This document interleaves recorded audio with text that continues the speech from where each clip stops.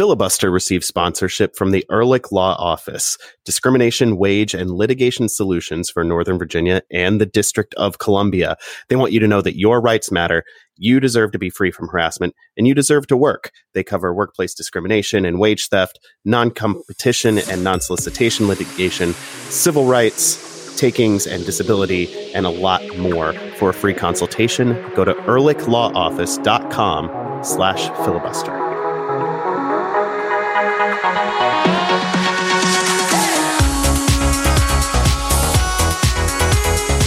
Earlier today, MLS had some news that I can't help but describe as hilarious. I think so. Taylor Twellman was really the one that the news itself was not that hilarious. It was just Real Salt Lake announced Freddie Juarez was their new head coach. He had been the interim coach, but it was the details that Taylor Twellman was privy to that really took it to a special level. I'm just going to read Twellman's quote or Twellman's quote. I'm going to quote.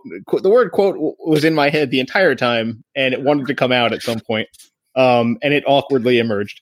Twellman quotes are definitely twotes. Here's the tweet, not quote. Jason Kreis was offered the job, and sources tell me that his counteroffer offended the decision makers, leading to the offer being pulled. Freddie did a job last year and deserves the chance, but how difficult is this task? And as Twellman often ends his sentences, he ended with the question mark exclamation point, which I think is an actually an accurate portrayal of how he often ends his statements by the interrogating. He types like he yells. He wants to bring some emotion to it. Jason Kreis would have been a terrible mistake. RSL offered him the job, and if I'm not mistaken, a job from what Sam Stachel tweeted as an addendum to this, it may have been coach and GM. And he somehow negotiated himself to no offer. And made a counter offer that was so egregious that Real Salt Lake said, you know what? We're going to pull the whole thing. We realize now that we've made a mistake. And wait, I think it's worth pointing out that there was a middle step there. It wasn't just, we want you to be our coach and GM to, demanding so much money that they pull the offer. It was not that. Stachel's tweet, not quote. I guess it is a quote. But either way, adding to this, told that the offer was initially for Kreis to be both coach and GM, but it eventually progressed for him to be sporting director and Juarez to remain as head coach. Sources tell me that was where things stood when discussions broke down. So Kreis negotiated his way out of the head coaching job and into the sporting director job. I assume he wanted more money to only work on Tuesday afternoons, and that's where talks fell down. I don't know. But I don't know. This is such a weird thing. He negotiated himself to less and less responsibility. And the kicker is that get the same money. Why not? Yeah. RSL ended up backing into the better hire. Jason Kreis, for the last few years, in his last few jobs within MLS and with U.S. Soccer, did badly over and over again, like demonstrably badly. Does not appear. There's nothing indicating that he has taken some opportunity where he would learn more and come back as a better coach. He's just continued to apply as the person he's been. Freddie Juarez last year took over right after Mike Petke was fired in another awkward incident, because if you remember that one, RSL suspended him for 2 weeks and then we're like, oh, we're not going to fire him. And then they decided to fire him. Again, getting it right just in the stupidest process. The path they take to get there is always, it's like Mr. Magoo almost. For those of you who don't remember what Petke did to get himself fired, you can either trust us that it was real bad and firing him was the right decision, the only reasonable decision, or you can go look it up because it was well documented. Yeah. So Juarez took the team over on short notice, went 7 wins, 1 draw, 4 losses. They went from the playoff bubble to 3rd place. They won a playoff game. And this was someone that they weren't going to hire after that success with their roster and with years of experience in the organization. they were not going to hire him. They were going to hire Jason Kreis instead until Jason Kreis, whatever he asked for. I would love to find out, and maybe we will, because things going on with Real Salt Lake seem to get out to the public in ways that other teams do not. So maybe we'll find out what comically ridiculous thing he asked for that ruined it for him, but saved RSL at the same time. Can I just dunk on Jason Kreis just a little more? Yeah, go for it, man. Jason Kreis replaced Adrian Heath as the second head coach of Orlando City SC, and Adrian Heath had 44 points in his first season as Orlando City coach, and then in the 3 seasons of which Jason Kreis was at least partially head coach, because he survived a half a season, a full season, then a half a season, they went from 44 to 41 to 39 to 28. That's Orlando over City. A full season. Right now. Yeah. Over 2 years, that was their poll. So I'm actually weirdly, I'm going to call an audible preemptively for later in the show, where Jason Kreis's name is going to come up again.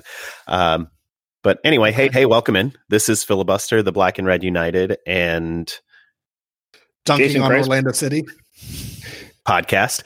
I'm Adam Taylor, joined as always by Ben Bromley, Jason Anderson. We are all from blackandredunited.com. We talk a lot about DC United. There's not a lot of DC United to talk about tonight. We're going to try to talk about DC United, but mostly we're going to talk about some other stuff. We do have a nice big swath of cake or death season reviews to get to at the end of the show. So we'll, walk you through to that point at least. Before we do anything though, Jason, what are you drinking? So I'm not drinking an Oktoberfest. You're not drinking the same Oktoberfest. You may be drinking a different. It has been some weeks since I drank the Oktoberfest in question. Then there were several other varieties of Oktoberfest. I think there were only 2 varieties, and there were Jason. Those are called sips. Only 2 They're individual beers. They're not different beers. If you have a different sip on a different day, it's still the same beer. I understand that you guys don't understand what I've been talking about this whole time, but the fact is that there were all too well many brands of Oktoberfest.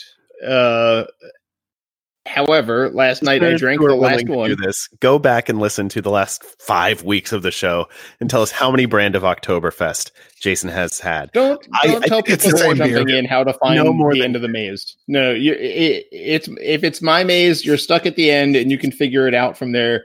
I'm not helping you. I'm not going to tell you the rules. Good luck. In any case, I drank the last Oktoberfest last night. I did not have time to go get more beers, so I'm drinking different company. So I'm drinking a Patron Añejo Barrel Select on the rocks. Oktoberfest tequila. Not the same. I'm not going that far. I am drinking some rye whiskey mixed into Southern Comfort brand eggnog because it's December. You pulled it back out there. I was like, Southern Comfort, and then eggnog. They have an eggnog? Okay. Yeah, they make eggnog. They sell it in the grocery store. It's not alcoholic because they sell it in the grocery store. Right. But it's a decent, store brand eggnog. Evan Williams makes a good eggnog as well. I've seen that one. Yeah, that one they don't have in the store. They had this in the store brand, and then the not made of milk or eggs version. Okay. Which made of hydrogenated oils. Yeah, I was not interested in that one. So got the SoCo brand and put some Whistle Pig 6 year in it that I had bought for the old fashioned bar at Thanksgiving, which was great. And then just to really make it good, I grated some nutmeg on the top. Fresh nutmeg on top of a beverage is the most fall thing in the world, and it's awesome, and you should do it. What'd you use to grind? A microplane, or what'd you use? I just have a little flat plane grater. Someone gave me a small bag of actual whole nutmegs and a small nutmeg grinder, and I do not know what inspired them to give me this. I had never at any point. They're a great friend. That's but yeah. So I've got they're in the spice cabinet. Slowly working through them when I need nutmeg. I instead of like most of the other things are just from a little jar that you would buy at the store. But then I've got my bag, and then there's nutmeg, and then there's a little tiny grinder, and they're like, what people? Well, all right, I haven't actually had guests over, and they haven't seen me, but I'm sure someone will at some point be like, Jason, what is this? I'm like, you just need to go to a party with it and just like start like. Oh, that would bring up so many more questions. Just nutmeg. grate some nutmeg. Just show up and grate some nutmeg on whatever. Here to do it, because nutmeg is the most late fall, early winter thing in the world. I grated some nutmeg on your cat. Yeah, maybe not on the cat, but on things you consume. I'm just going to walk around doing it and leaving a trail. A trail so people can find me. Trails of nutmeg. I don't know. I feel like that would turn out like the breadcrumbs in Hansel and Gretel. You just get lost in the woods, but you'd have nutmeg to sustain you. You wouldn't have to eat. Am I in danger of being cooked? I don't want to be cooked. Yes, you are. Man. It's you or the cat, Jason. Oh well, too bad for that cat. I'm not getting cooked. Ben, what are you drinking? I am drinking a old-fashioned with just some good Evan Williams and some regular bitters. But the twist on it this time is while I was creating all of my Thanksgiving extravaganzas, I was smoking some cheese. And in the process of smoking cheese, I also smoked ice. And so then I refroze the smoked ice because it had melted, because that's what happens when you smoke ice on heat. And then it froze it into ice cubes. And so it had captured the smoky flavor into the ice cubes. And then I plopped one of those ice cubes into my Manhattan, and it really gave a great smoky flavor to my old fashioned. So you switched drinks there a couple of times. You said Manhattan at one point. If I said that, I made a mistake. It was an old fashioned. All right. Apparently a good one too, if it's causing you to forget it. What it's called. No, it's almost 10 o'clock. That's what's making me forget things. Ben gets sleepy. He's the youngest one of us, as he reminds us all very regularly. But he's also the sleepiest. Yeah, it's true. Let's get to soccer. I said Jason Kreis's name would come up. And I'm going to bring it up right now. It's been reported that DC United is looking for an experienced assistant coach. They obviously need some help in the attack. My question to you guys is, would you freak out, or would you accept, or would you kind of side-eye Jason Kreis being a DC United assistant coach? Because I don't think anybody's going to hire him as a head coach right now. Do not want. Thank you. No, thank you. Is that extreme side eye or yelling like the desperate housewife in the meme? Maybe not to that extent of yelling, but not that far from it. Jason Kreis is the women looking at the cat, and I am the cat in the meme saying no. Yeah, it just. The weird thing is, I think he is going to end up getting hired somewhere, because this is what MLS does. If you're someone who has several years of head coaching experience in MLS, invariably you seem to pop up again until you actually give up and go away. I mean, Tommy Sohn went back to being an assistant and then was a technical director. Robin Fraser was... Tommy Sohn's now a head coach again, just not in MLS. Yeah, that's true. Wait, is he? I thought he was... Birmingham? I thought he was running the technical side, and they had Jay Heaps as their coach in Birmingham. No, he was an assistant to Heaps with the Revs, but is now the head coach of Birmingham Legion. Okay, what's Jay Heaps doing? Who cares? I thought he was in Birmingham too. Heaps is the GM. They swapped. They switched in a long-term confusing fashion. Yeah, morphed into each other. He is currently, I think, just the GM there. Okay. Anyway, Robin Fraser was regarded as the top assistant in MLS for a long time before he got another head coaching gig, now in Colorado. So and that's the thing in a lot of sports, in the NBA, in the NFL, you see head coaches who don't do great go and essentially act as an offensive or defensive coordinator or a top assistant somewhere else in the league, and then they'll eventually get another shot at head coach if they want it.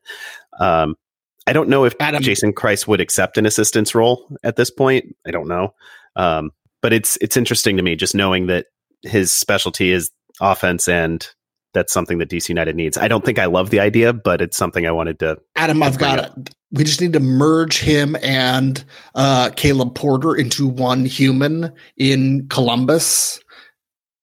And then dig a big hole. Yeah, and then put some napalm on it, and then, we're good to go. And nutmeg, and grate some nutmeg. Wait, we're not eating them, are we? No, we're just adding nutmeg. This was your idea.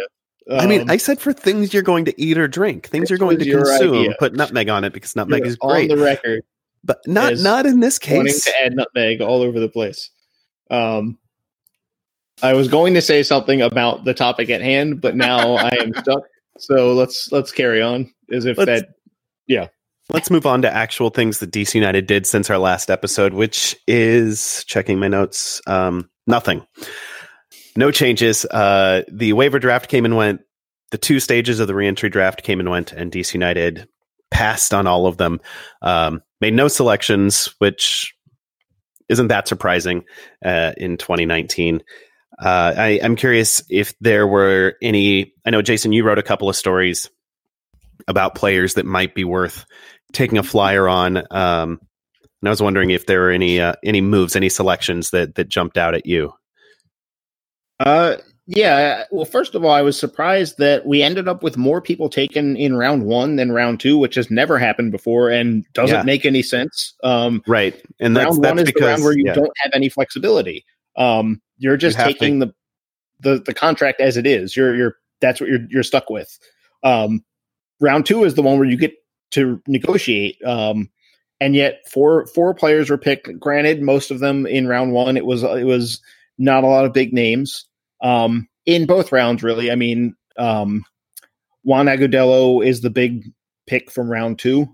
But yeah, I feel like DC could have used someone like Agudelo. I wonder how much of a pay cut. His paycheck was over $600,000 last year. Fitting him into DC's scheme and cap wise and all that stuff, I could see half that. I can imagine him saying, I don't want to take just half of my old pay rate, which is a pretty reasonable position for him to take as a player. So it definitely was a stretch. But if there were a way for DC to make it work, I think it would have made a lot of sense.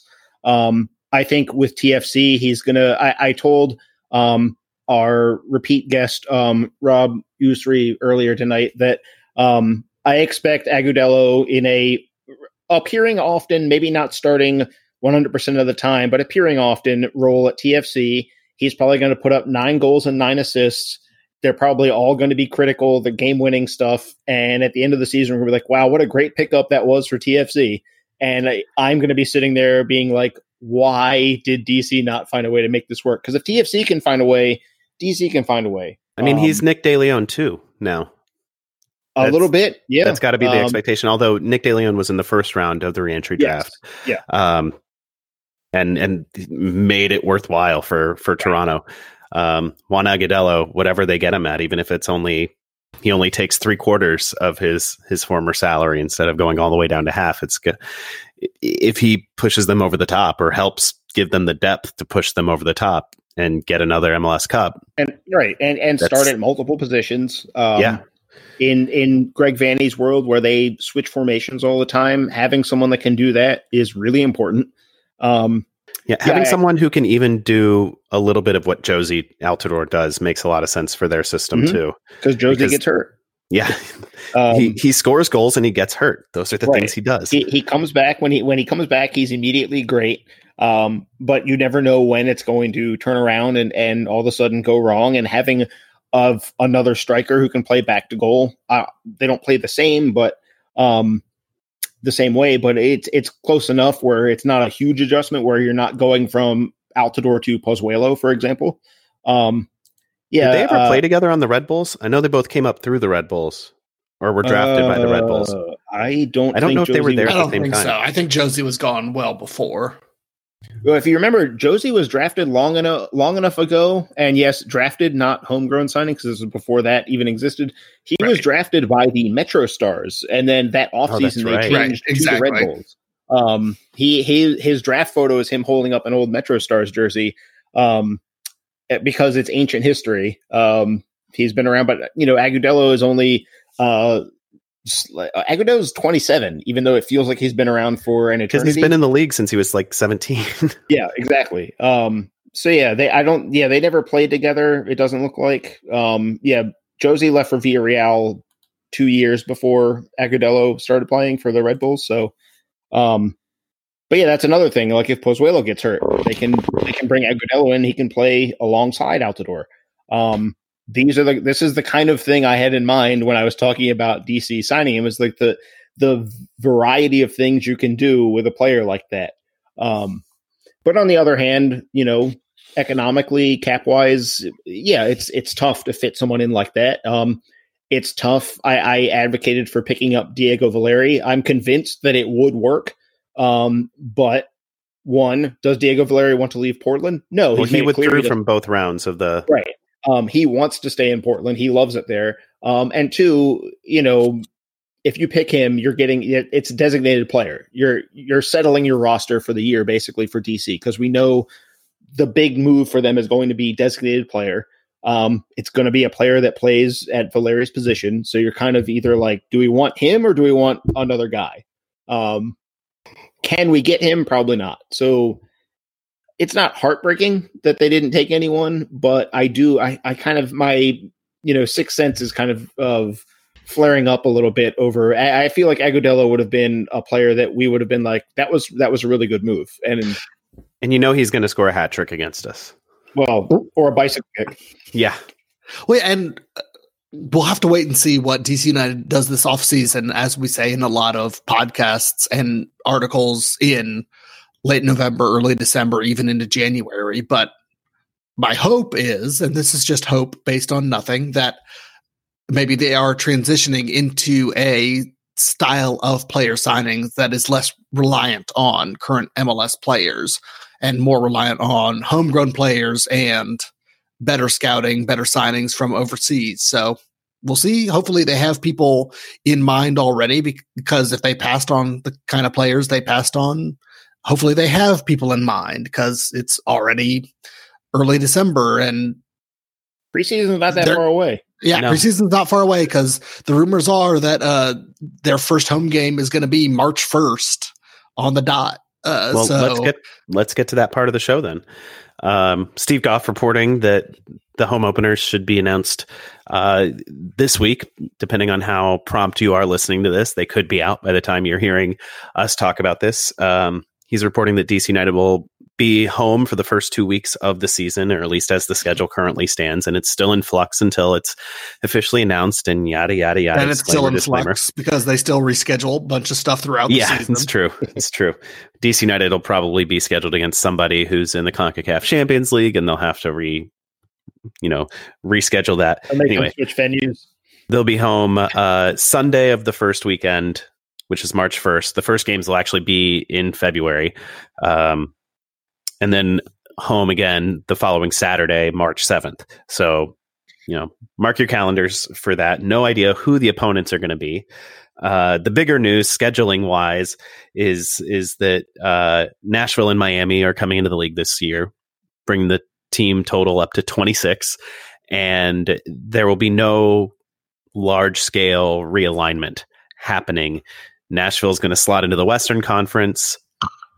Miami's going to slot into the Eastern Conference. And if you had to split the two, that was the obvious way to do it, but it wasn't clear you had to split the two, or that you had to keep the basic 2 division East-West thing. And I'm going to get into that more than anybody cares to hear in a minute. But the bigger news, I think, or the implications of all this is that for the first time ever, not every MLS team will play every other MLS team. There will be, I think, 3 teams that you're going to miss this year. So we don't know who those are going to be, but there will be 3 teams from the Western Conference that DC United plays 0 times during the regular season. Could meet in the Open Cup, but only in the final because they do this geographic pairing now, or could meet in the MLS Cup final. But that's it. We don't know who those are going to be. It's obviously going to affect the strength of schedule and everything, which it's, we've had an unbalanced schedule for a while now in MLS, but now when you're not playing it several teams, it's a little bit more important than happening to catch a team at home or on the road. Not catching a team at all is a big deal. Yeah, I mean, it's frustrating to me because I feel like there are alternatives out there. Adam, Jason, I'm sure. Yeah, go ahead, Ben. Nashville is literally more east on maps than Chicago is. It is. If you are geographically challenged, you can go look. The U.S. borders are actually kind of helpful. In that the borders of Illinois actually kind of draws a straight line, helping you visually. Not that you're going to need it because it's not close. It's close, but it's not that close. I care a lot less about that, honestly. I mean, it used to be that the Cincinnati Reds were in the NL West, while St. Louis and Chicago were both in the National League East.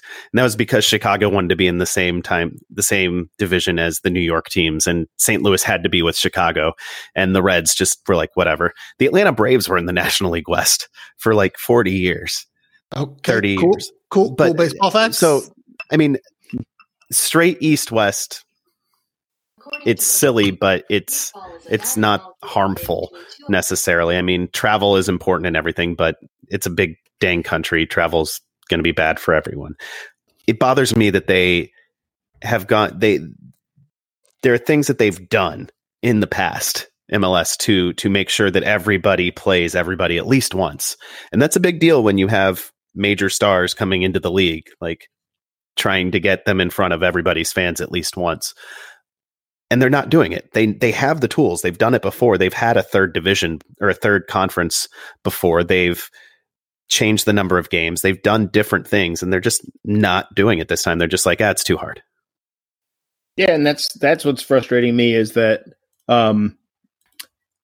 basically the choice that 34 games is the ideal, and that's preferred over dealing with this situation where invariably someone's going to get a markedly easier schedule. Someone's not going to have to play LAFC. Someone's not going to have to play Seattle. Someone's not going to have to travel to Vancouver. That's going to make a big difference compared to the unfortunate team that's going to have to do all 3 of those. I think teams around the league, teams, people that run sites like ours are all going to be doing strength of schedule posts, I would imagine, because it's an easy thing, especially if you're one of the teams that's going to be aggrieved to complain about. Personally, I would rather them just play 37 games and deal with fitting the 3 extra games in. See, I don't like 37 games because it gives some teams one more home game than others. When you have an odd number of games like that, just make it 38 or 36, like, or go with fine. 3 divisions. 36 doesn't fix the problem because you're still not playing someone at that point. I mean, you have to go to 38. You can go to 3 conferences. You can go to 4 conferences, which they're going to probably need to do eventually. I don't think either of those solves this year's problems. They may solve next year's problems. No, 3 conferences. I mean, the conferences won't all be even. Like, you'll have 1 extra team, but that's also something MLS has done before. They had an extra team in the East. And it's just you play an extra cross-conference game. That's it. It's a lot more simple than saying this team's not going to play these 3 teams this year. Yeah, I think they should have prioritized every team in the league should play every other team at least once. I think that should have been a priority, and it wasn't. The priority was clearly we have these 2 teams coming in. The priority is probably just we have to keep expanding. Right? Yeah, exactly. That's the thing. That's like it's the greed of these teams are coming in, and we must get them in as soon as possible. So we're just gonna fuck up our schedule and just figure it out. So yeah, they could have waited on introducing more teams or introduced teams in a way that made more sense for their alignments, but they chose not to. And yeah, I understand that. Like if you're going to expand, which MLS obviously has made the decision to do, it makes sense to bring teams in when they are ready and willing to go. Like if there's a team that's paying $200 million, you're not going to tell them, wait 2 years till we're ready for you. Like that money is burning a hole and they want to start making money on that investment. And that's fine. But you can change the alignment really easily. And it's not like there's centuries of tradition in this 2-conference alignment. I mean, in the last decade, they actually had a full double round robin balanced schedule for like 2 years. And it was this, the clouds parted, the sun shone through, angels sang. It was a very lovely harmony. And then it moved on and people talked about it being the end of the world. And it wasn't. It was annoying. And this is more annoying than that was to my mind. I went through and you guys can see, I can't even remember his name. The guy from Always Sunny. Charlie, you're doing a Pepe Sylvia situation. Yeah. I have strings connecting different things. I have like 3 different potential alignments that I've drawn up. There's like they're really natural ways. We've been fired from the company already. Oh, that's how the scene ends, Ben. They've already been fired. Okay. Yeah, the whole conversation is that Mac is there to tell Charlie that they might get fired. And Charlie, in his conspiracy theory, has already been fired and is ignoring that because he's still trapped in trying to figure out who Pepe Sylvia is. That's it. Anyway, when we were warming up for the show tonight, I just jotted down 3 different alignments that MLS could use, and they all break into natural geographic divisions that, Ben, to your earlier point, do not involve teams that are well west of other teams being labeled as more east. So okay. You dismissed that earlier, but okay. I know. I'm saying this various alignments that can solve for that as well as all these other things. And I did it in like 5 minutes. I don't know why MLS they weren't interested. They weren't. And it bothers me. That's really what it is. Because the thing is, the league is capable of solving this problem. They chose not to solve it. And more than anything, that's what bothers me, is that they made a choice to not solve the problem. It seems like they don't think it's a problem. They don't, or if they do, they just don't think it's worth dealing with. It's just, well, we have to choose one problem or the other, and we're going to choose this one, and that's that. And because they probably think like, oh, it'll be different in 2 years, and that sucks. And it will, and that's fine. It's not fine. Address. I mean, it will be different. Your whole point of this thing is that it's not fine. No. I'm saying the fact that it'll be different in 2 years is fine. You deal with it. You solve the league, that problem when it comes. The league changing something in the format every single year. This is why, to go back to when Adam mentioned the time where everyone played everyone twice and that was it. When we moved on, it sucked, but it was also like, it's just, the league has had so many formats at this point. I don't have it in me to get too mad about this one. I don't like it, but it's not the end of the world. Right. And this will be another, but it's like, we keep dealing with it. And this was one where it didn't have to be to this degree. Right. One of the things that Don Garber harped on, and I think correctly in this one rare instance, when the league went away from that really truly balanced schedule, is that travel in MLS is brutal, more brutal than any league in the world. And if you have a truly balanced schedule, that means every team is going to Vancouver, every team is going to Seattle, every team is going to New England and Montreal and Orlando and LA.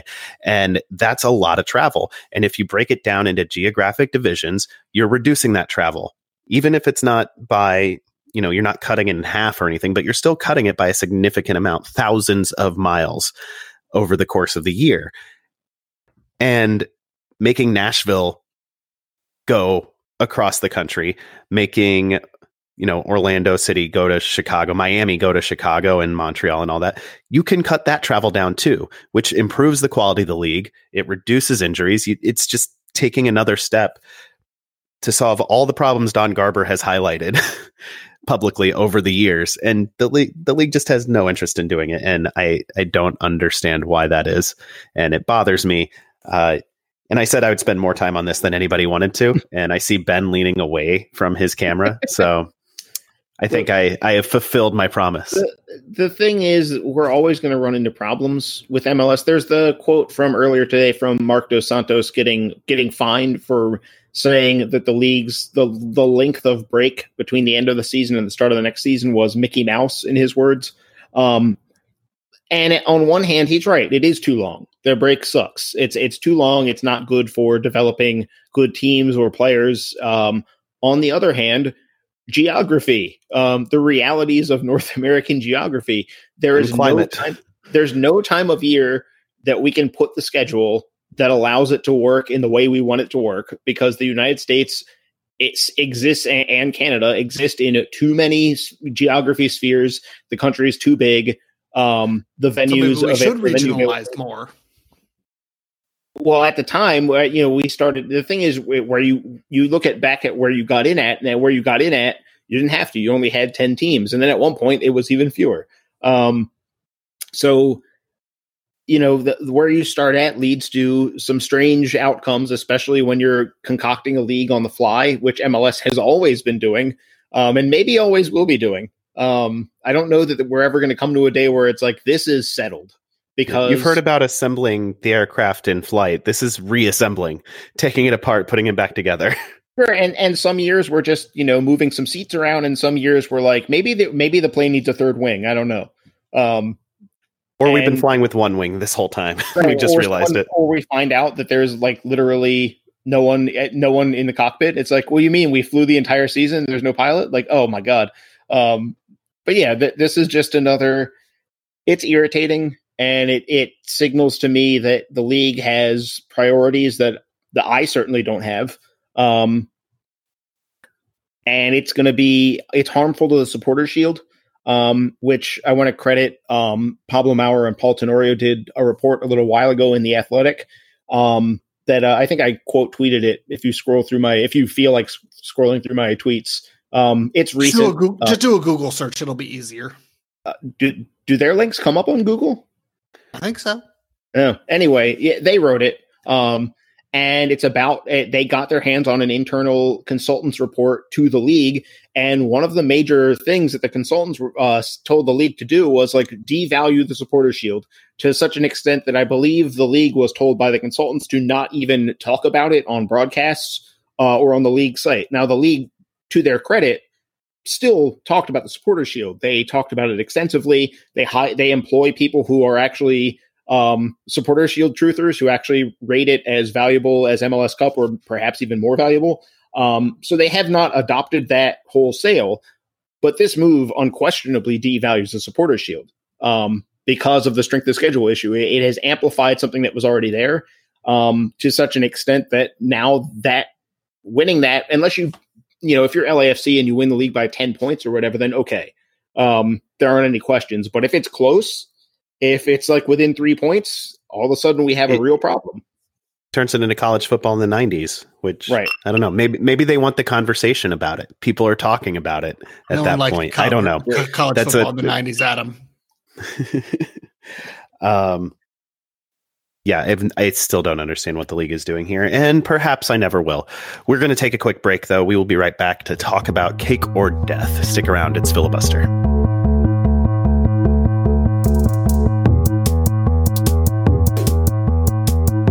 All right, say you're at work and something unfortunate or untoward happens, and you need some legal representation to assert your rights in that situation, whether a boss mistreated you, you were fired unfairly, or something worse happens. Ben, in the District of Columbia and Northern Virginia, you know who to call, right? Yeah, you call the Ehrlich Law Office because you have rights. That's right. And your rights matter. And you deserve to be free from harassment. And you deserve to work. The Ehrlich Law Office handles workplace discrimination. They do civil rights.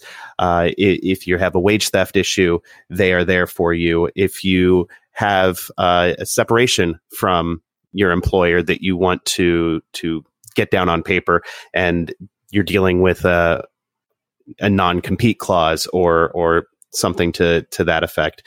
If you feel like your civil rights have been violated by a local government, call the Ehrlich Law Office. If you want a free consultation, tell them we sent you. Go to ehrlichlawoffice.com/filibuster.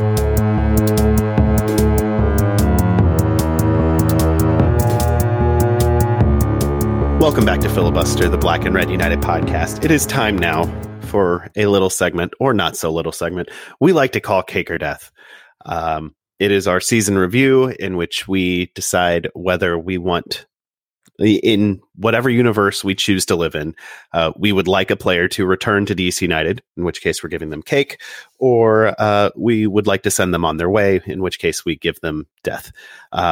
It's pretty aggro to say death. It is super aggro, and I've gotten less comfortable with it. Maybe we should just say goat or fox instead. Right, like an intuitive system like goat or fox indicates to people much more. It's far less aggro than death. Adam, you want to give people death? The original, give them a fox, a cuddly fox, a consolation fox, or a championship goat. None of this makes sense. The original version that Martin, the founder of Black and Red United, the original makes thing just as little sense was, I think, a reference to an old local sports show here, and it was River or Life, which no one knows. Similar, and I decided to make it an Eddie Izzard reference instead, and eventually on the site it just became Season Reviews, but listeners of the podcast and longtime readers still say Cake or Death. Some of them have adopted most of them say goat or fox. I would not say most. The ones that have their heads on straight are saying goat or fox. The ones that don't want to impart death I wouldn't on say that. Players say goat or fox. It's obviously metaphorical. Nothing is obvious. Adam, wait. Nothing is obviously a metaphor in this year of our Lord 2019. Do you guys remember? This might be why I'm less comfortable with it. As fast as we could.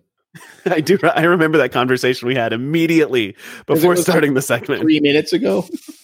I don't know how long ago it was now. Time ceases to exist. It's 2019. This year has lasted 8 years. Anyway, first up, a name we will be able to handle with very quickly. Goat. Luciano Acosta. Very simple. Didn't run into any problems this year. Kept up his 2018 form. None of that is true. Lucho Acosta definitely had a down year. Started with a transfer that fell through to Paris Saint-Germain. Just a little club nobody's ever heard of. Came in, started the season really well for the first 2 or 3 weeks, and then along with the rest of DC United, fell into the abyss. And by the end of the year, Lucho was not starting and not getting into a lot of games. And when he was getting into games, wasn't always making it clear that that Ben Olsen had made a mistake in benching him. We know for a fact he's gone. He's said his goodbyes to fans. We don't know where he's going to end up yet. It could be somewhere else in MLS. It could be a lower league in Europe. It could be China or the Middle East. We don't know. I feel like MLS is unlikely, but I mean, if a team wants to trade for him, I know we've heard DC United would. Yeah, but DC United would be like, give us all the things. Right. So yeah, it's unlikely, but possible, basically. Sure. The little guy, as my 5-year-old likes to call him, will not be back at DC United wherever he ends up. And I still have to tell her that. I still haven't done it. So given what we know about his 2018, his 2019, Ben, would you want Lucho back for 2020? Cake or death? I think I give him Fox. I think that given all that has happened, given the PSG thing, given his performance this year, I think it's time to move on. So I think I give him Fox. I think they try and find somebody who can replace him. And, that's always a difficult situation, and they may fall flat on their faces and not be able to replace him. And then I also look like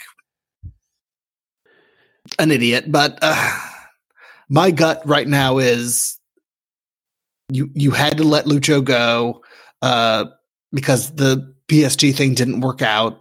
Whoever's fault that is, it's been endlessly litigated on the internet, and we'll never know exactly whose fault it was because we'll never know the particulars of what was said in the various rooms. But I think it is time for both sides to move on and both sides to try something new. So I love Lucho. I wish him all the best, all the success in the world. But for DC United, I say Fox.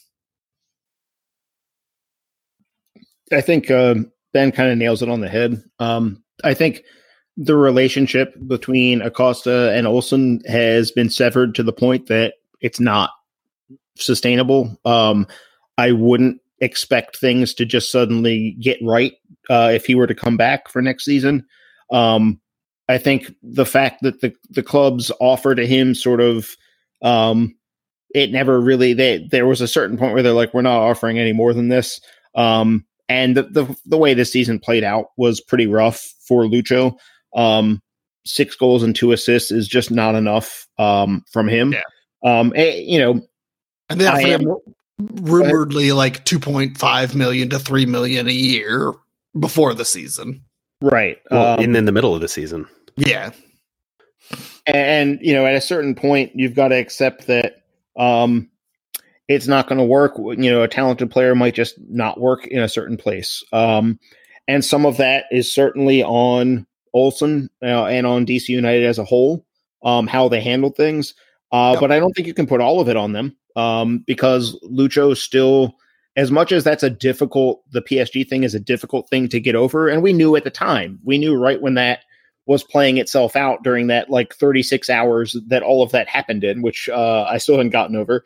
But we knew that was one way or another that was going to be a determinative moment in the season. And it was. Lucho's head was never quite the same. I don't know how much of that is on him or management or what, but I know that both sides of that equation have some of the responsibility. And I will say I'm going to run out of time on tabulating all of it. But one thing I have kind of noticed over the years that is a little troubling to me about Lucho, as much as he's justifiably really well liked within the fan base, people are really upset to see him go and really would rather have tossed out the decision makers at the team and kept him in a lot of cases, depending on who you talk to around the fan base. But one thing that has troubled me over a while now is that Lucho does most of his work at home. He doesn't really get it done on the road. And I've been, while Adam was introducing this and while Ben was talking, I went through and was actually jotting down, I'm waving my pen around because I was jotting down his actual stats on the road. This past year, 2019, 2 goals, 0 assists in road games. 2018, 0 goals, 7 assists in road games. In 2017, it wasn't much better. I didn't finish 2017, but it wasn't going to be anything impressive. It was going to be in line with those numbers, if not slightly lower than 2018. So there's an issue there because half of your games are road games. And if you're paying a player to be a star, and that's a position where DC United needs a star player, it can't just be at home. It's got to be both. It sucks that he's not going to be that star because I think it would have been an extraordinarily fun few years if he had stuck around and had become potentially a club icon. But it's not going to happen. And it's frustrating and it's sad, but I would say let him go. I think it's got to be Fox. Yeah, I don't think if you're paying a guy DP wages or high TAM level wages and he's not starting for you, it's hard to justify, especially at that 10 spot. Like, you built the team around him. He's one of 2 guys that you built the team around, and he's not on the field. You have to either find a way to get him on the field or move him on. And he didn't want to agree to a deal early in the year when he was performing. He wanted to keep his options open, and this is kind of how it goes. It sucks. I wanted him to be a club legend. Like, obviously, like, my 5-year-old loving Lucho so much and identifying him with the club is a part of that. But I mean, Lucho had so much swag. He was so much fun.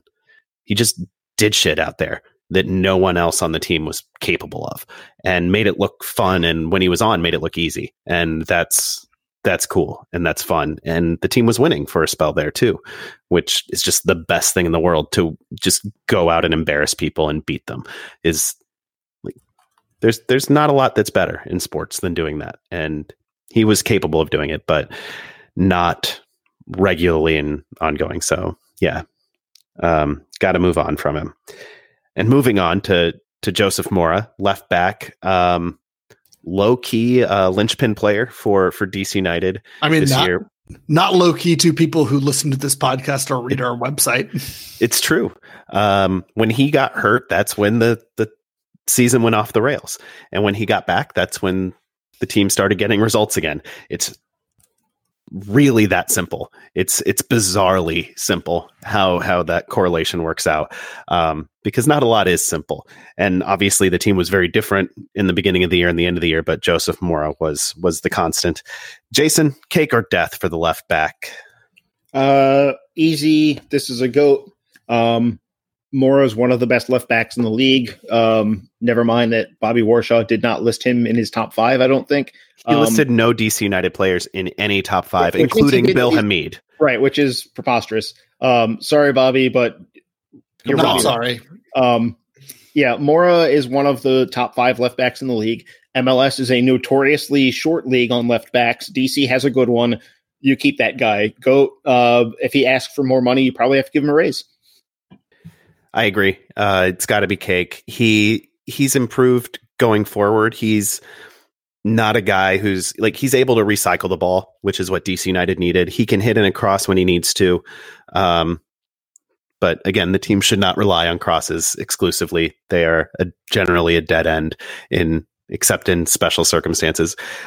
He's great at the emergency tackle. Like, there aren't a lot of players who can make a sliding tackle on the run around the edge of the box and win the ball as regularly as he does in that position. His positioning has gotten better, and he's able to beat guys on the dribble going forward, which sometimes you need. And yeah, bring him back, sign him up, keep him around. Yeah, he's like y'all said, he's good in the attack. He can whip in a good cross, as good as any DC United fullback that they've had for a while. He can also body up an attacker. He's not a center back level, but he's approaching that. He's a good defensive player, and if he hadn't got his jaw broken by Orlando City, he would have shown that throughout the year. But he is good at getting his body into defensive positions, and he can make things happen there as well. So he's a really good player. He's getting national team call-ups, and you've got to spend the money to keep him. So he's a GOAT. I just realized 2 of the 3 alignments I drew up that I had mentioned in the last segment put Orlando in a different division than DC United. I may have been subconsciously trying to protect Joseph Mora. Or just get rid of Orlando. I mean, they're still there. They exist in these alignments. I don't know if that's true, Adam. They're in last place in these alignments, but they exist. They have 14 points from 30 games. It's not good. Next up on the list, Frederick Briant, French center back, came in last year, was steady at the back. He's getting on in age, though. He's 33 now? Is that right? 34? 35. He's already 35? He'll be 35 next year. Yeah. He's 34 now. Okay. What do you think, Ben? Cake or death? Oh yeah, I wrote the article about him. I give him cake because he had a great year in 2018. He had a great year this past year. Obviously, it's questionable because, like, when center backs go off a cliff, they go off a cliff, and there are a bunch of comps of smart players who rely on smarts and not their physicality who have gone off a cliff in MLF the same time he has. You can look at Chad Marshall or Bobby Boswell, but he had a better year this year than Bobby Boswell did in his last DC United year. So I think you keep him around. I don't know if you start him next year. That's a conversation for next preseason, but I think you keep him around, and my preference is for Donovan Pines to beat him out. But if Frederick Briant beats out Donovan Pines, I think that means that Frederick Briant did a good job at beating Donovan Pines out. So I say some of that's on Pines, right? Too. Yeah, exactly. Like Pines has to beat him out. Right, exactly. So I give him a GOAT.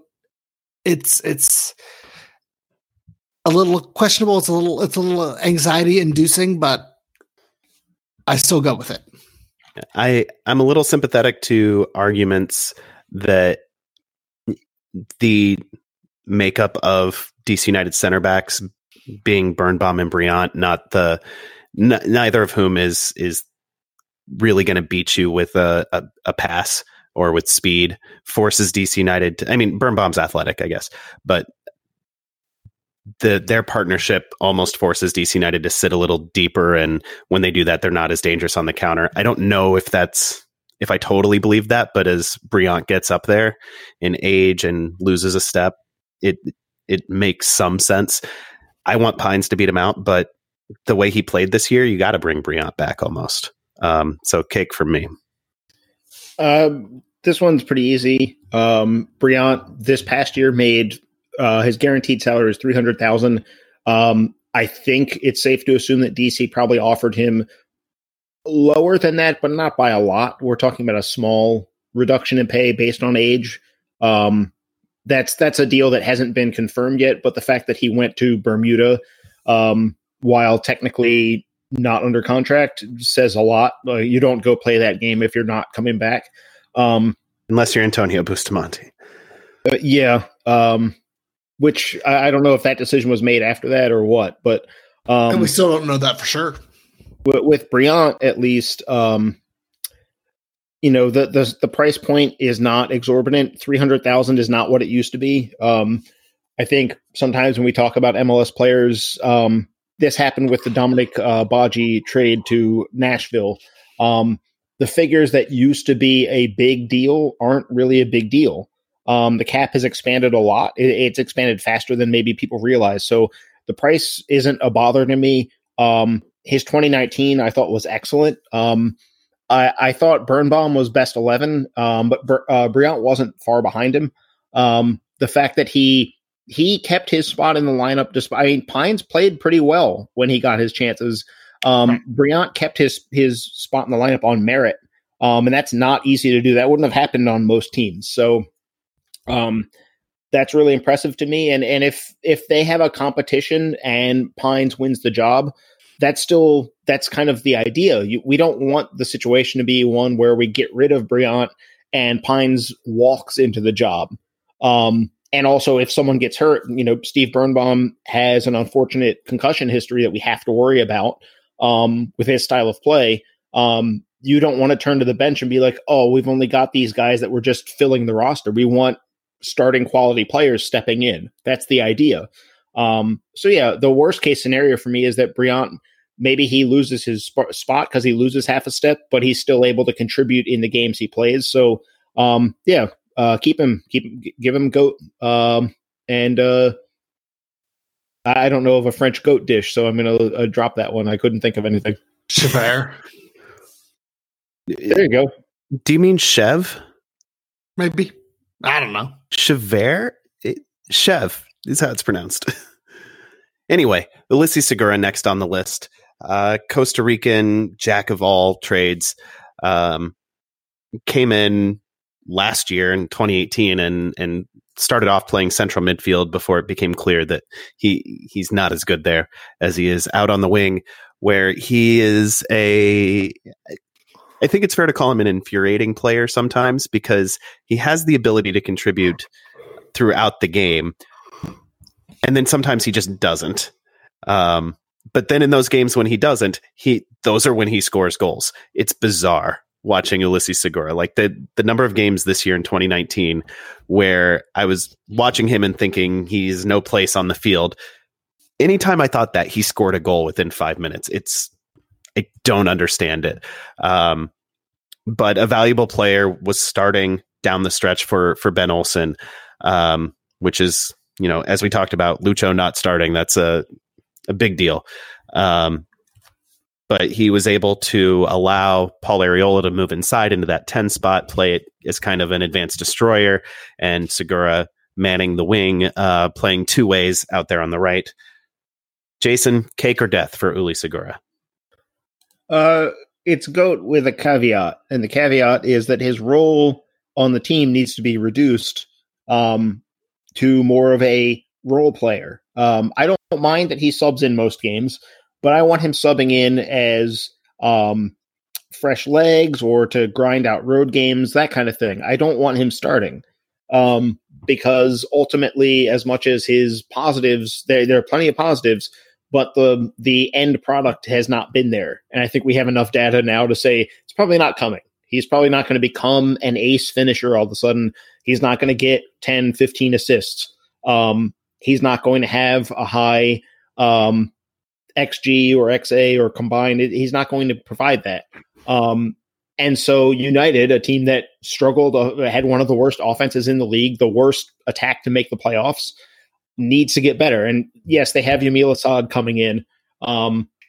So they already did things to line up to get better, but I want to see one more goal dangerous attacking wide man in the mix and have Segura be more of the defensive wide man option. So I want to keep him. I think the cap hit is fine. His role within the team just needs to be adjusted. I don't know whether to say cake or death, because I agree with you that he can be a valuable piece on a good team. He just needs to get fewer minutes because he needs to be beaten out for that spot. And the next guy we're going to talk about is going to have something to say about that. But also there's been rumors or reports on Twitter that DC United is open to offers for him. And if you can get another player in that spot, whether it's a more goal dangerous winger, like Jason mentioned, or whether it's depth at another spot or a starting right back or something, or someone who could help out there. I could see that, but for now I'll say cake and pass it on to Ben. I think this is a clear-cut example of what we have often called the standard. I think that as DC United's standard of play moves up, I think Ulysses Segura is now the standard, the player who is the median of whether or not this is a acceptable player to be starting on a regular basis for DC United. And I feel like going into this offseason, it is a no.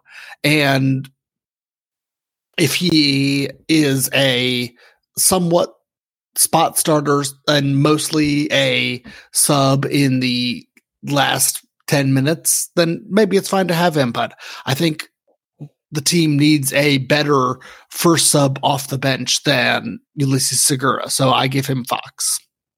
All right, next up, Griffin Yao, who I think is going to pretty easily get cake from all of us.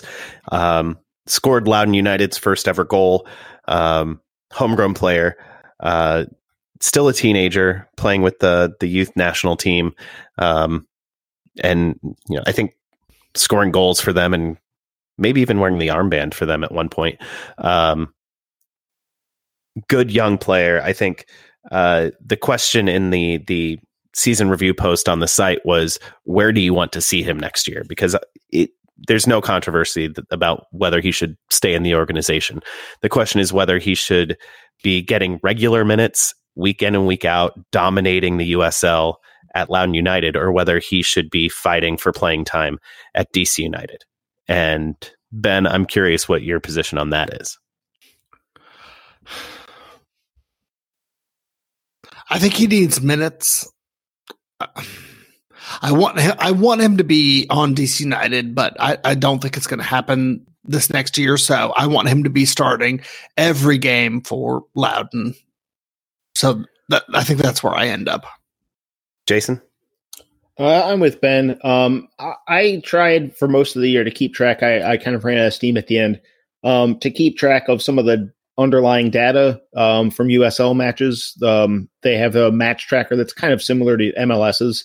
And one of the things I noticed is that Yao chooses the dribble a lot. We're talking like 8 to 10 times a game in some instances. And his success rate isn't quite there yet. And so I think there's some refining. I bring it up because it's about refinement. If he can up that success rate, even just one more dribble per game and lower the number of times he's going with it a few times, I think he becomes more dangerous because he makes better decisions because attacks keep going rather than him choosing to go it alone, which I think is the issue, is that he's kind of putting himself in spots where he ends up going it alone, and he might, with just a little bit of refinement, start to pick better spots and start to be more selective and become more effective as the outcome. So I think in 2021, I want to see him pushing someone out of the regular lineup for DC. But for 2020, I think if he's a leader with Loudoun, if he's a regular goal scorer with Loudoun, for hearing about him a lot and looking at highlights, because he produced some highlights this year. He hit some bangers. Make him the captain. Why not? Give him that responsibility. If he earns it, yeah. I mean, I don't know how Ryan Martin wants to run that kind of thing. Right. I'm a captain's armband. I think it's a piece of fabric. It's not actually as nearly as important as, not to say that you guys are, but more generally, there's an idea about the captaincy that I don't really rate. Sure, that but much. Give it to a 17-year-old. Whatever Ryan Martin wants to do, I trust Ryan Martin. Whatever he wants to do. My point is that what I want to see is that I want him to be not just a guy in the attack that starts. I want him to be a factor in games week in, week out. If he's not absolutely the guy, he should at least be regularly one of the guys, where it should be like, yeah, Yao did it again, another assist, another goal, something like that. That's what I want to see out of him. But I also, if DC has an injury or a suspension or an international, a game that happens where the internationals are away, something like that, give him, if he's playing well enough, he's earning it, put him in the 18. And if you need a goal, put him in the game. That's what I want to see his 2020 role should be, mostly with Loudoun. But if he needs to be with DC, play him with DC. Yeah, that's where I am as well. I want him dominating USL, and I want the conversation to be like Ben Olsen has to bring him to the first team. Hopefully part of that conversation will be that Yamil Assad and Paul Arriola and hopefully TT Rodriguez are tearing it up so much on the wings for DC United that there's a reason Yao isn't being pulled in, but I want them all to be just wildly successful. And I know that's a hot take to want that, but like that is me way out on a limb. Adam wants all of DC United's good players to play good. Yeah, I want DC United to win games, which I know that's a controversial opinion among fans. We're going to be so mad. Our listeners are going to be mad online at me and only me. No, but I agree with you guys. I think if TT's away with Argentina's youth national team, if Arriola's away with the USM, there's going to be opportunities for Yao to come in for a spot start or to fill in a spot on the bench from time to time. But I don't want him sitting on the bench waiting to get in and maybe getting 10 minutes here, 15 minutes there. I want him getting lots and lots of minutes and getting those reps and refining his play, as Jason said. I think that's best for him. It's best for the organization as well. And I think with the potential depth United is hopefully going to have going into 2020, that's the best case for everyone, is for him to be getting those reps at Loudoun until he's needed or forces his way into the first team. This last name on the list is, I think, an easy and uncontroversial one. We'll be able to dispense with it very quickly. Lightning round? Not going to go that far because I'm lying right now. The name is Felipe Martins. Longtime bugaboo for DC United fans. Best remembered for injuring Fabian Espindola on the kickoff of a game. Espindola retaliated later, got a suspension from it. Martins faced no punishment, including not even a foul being called on the play, or maybe a foul, but no card on the play. I don't even think a foul was called. It was a long time ago. Okay, it doesn't matter. It doesn't matter. We don't need to talk about it. He moved around, obviously spent time with the Red Bulls, has been a thorn in the side of everybody he's ever played against. And now he's doing that for DC United. And Jason got into this some, but he contains multitudes. Felipe is a land of contrasts. Where when he's off the field, he seems like the most jovial, friendly human being on the planet. But when he's on the field, he's a goddamn son of a bitch. And he will try to mess with your mind just as much as Quincy Amarikwa will. And he will kick you a little bit. And he knows the dark arts and knows how to do it when the referee's not looking. Thankfully, there was a little less of the ankle breaking tackles that we've occasionally seen from him in the past this year when he was with United, but he's still Felipe. He's still who he is. He's just doing it for Ben Olsen's team now.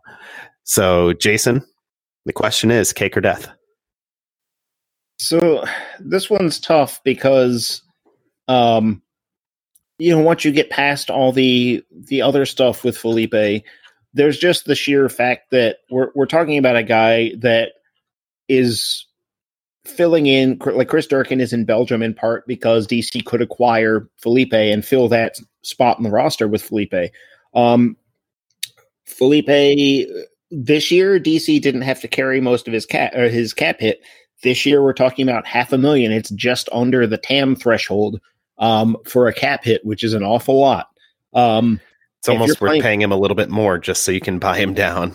Well, and the thing is, if you're a defensive midfielder in the league and you're making $500,000, you need to be dominant. It needs to be noticeable that you're there rather than the average guy that you're keeping on the bench. It needs to be noticeable when you're absent. And I thought Felipe was fine, but he wasn't dominant. It wasn't, if you swapped him out for a Junior Moreno clone, I don't think I would have noticed much of a difference. And we're also talking about a team that has Junior Moreno and Russell Canals. Now, as Ryan Kiefer pointed out in writing up the Felipe situation, there's a Copa America. Junior Moreno is a regular starter for Venezuela. It's safe to expect that he's going to miss some time this year for that. So DC can't just jettison another defensive midfielder and then be like, oh, what do we do? That's not a good way to go about things. So they're going to need a player of Felipe's qualities and his background. But are they going to need him at that price point? I don't know. I also don't think we got the best of Felipe in 2019, either for Vancouver or for DC. I'm hopeful that he can kind of rebound a little because it's not like he's getting old. He's still only in his late 20s, which is wild. He came here very early. Felipe's story is interesting. I'm not going to get into it, but he left Brazil at 15. So he's been doing this for a while. He bounced around Europe for a while too before coming to MLS. He's got some added value in that he speaks like 5 languages. So he's one of those guys that could be valuable in ways that we don't necessarily see. I think DC's in a spot where they have to keep him at this point. They've got too many other things to address, especially on the attacking side of the ball, to have to also deal with that. But I would really wish that we either need to see a performance of the level commensurate with the salary, or we need to see that salary come down because that's too much to spend on what the team got in 2019. So it's go, but if it ended up being Fox, I wouldn't really raise too much of a stink. Ben? Yeah, I agree with all of that, and I'm ready to end this episode. I think Jason said said just about all of it. I think it is worth just like Felipe played hard for DC United and straight up said, yes, the fans are right to not like me. When he got here, he's like, I deserve that reputation, and my job now is to win them over. And there were a couple of times when I was like cheering for Felipe in spite of myself. And, you know, kudos to him for doing the work and, you know, trying to win us over and, you know, making us see him as a human being for all his highs and lows. I think Jason's right, though. He got to keep him around right now, but he's got to produce more, especially since I think at their best, Junior Moreno and Russell Canouse are the starters on this team.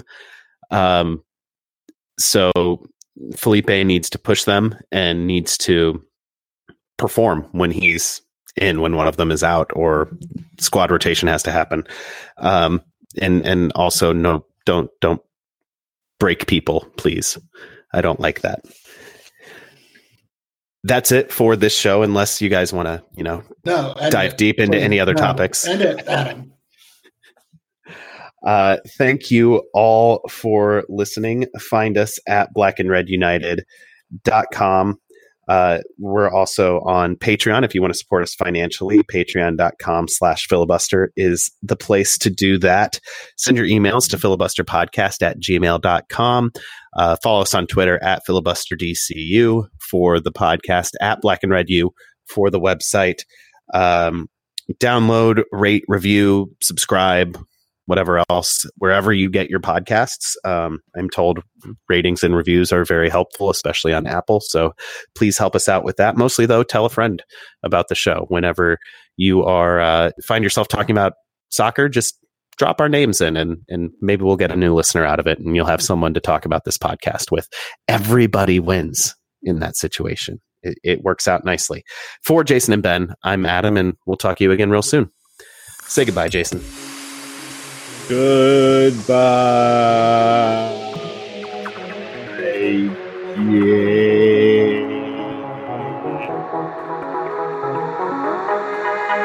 Yeah.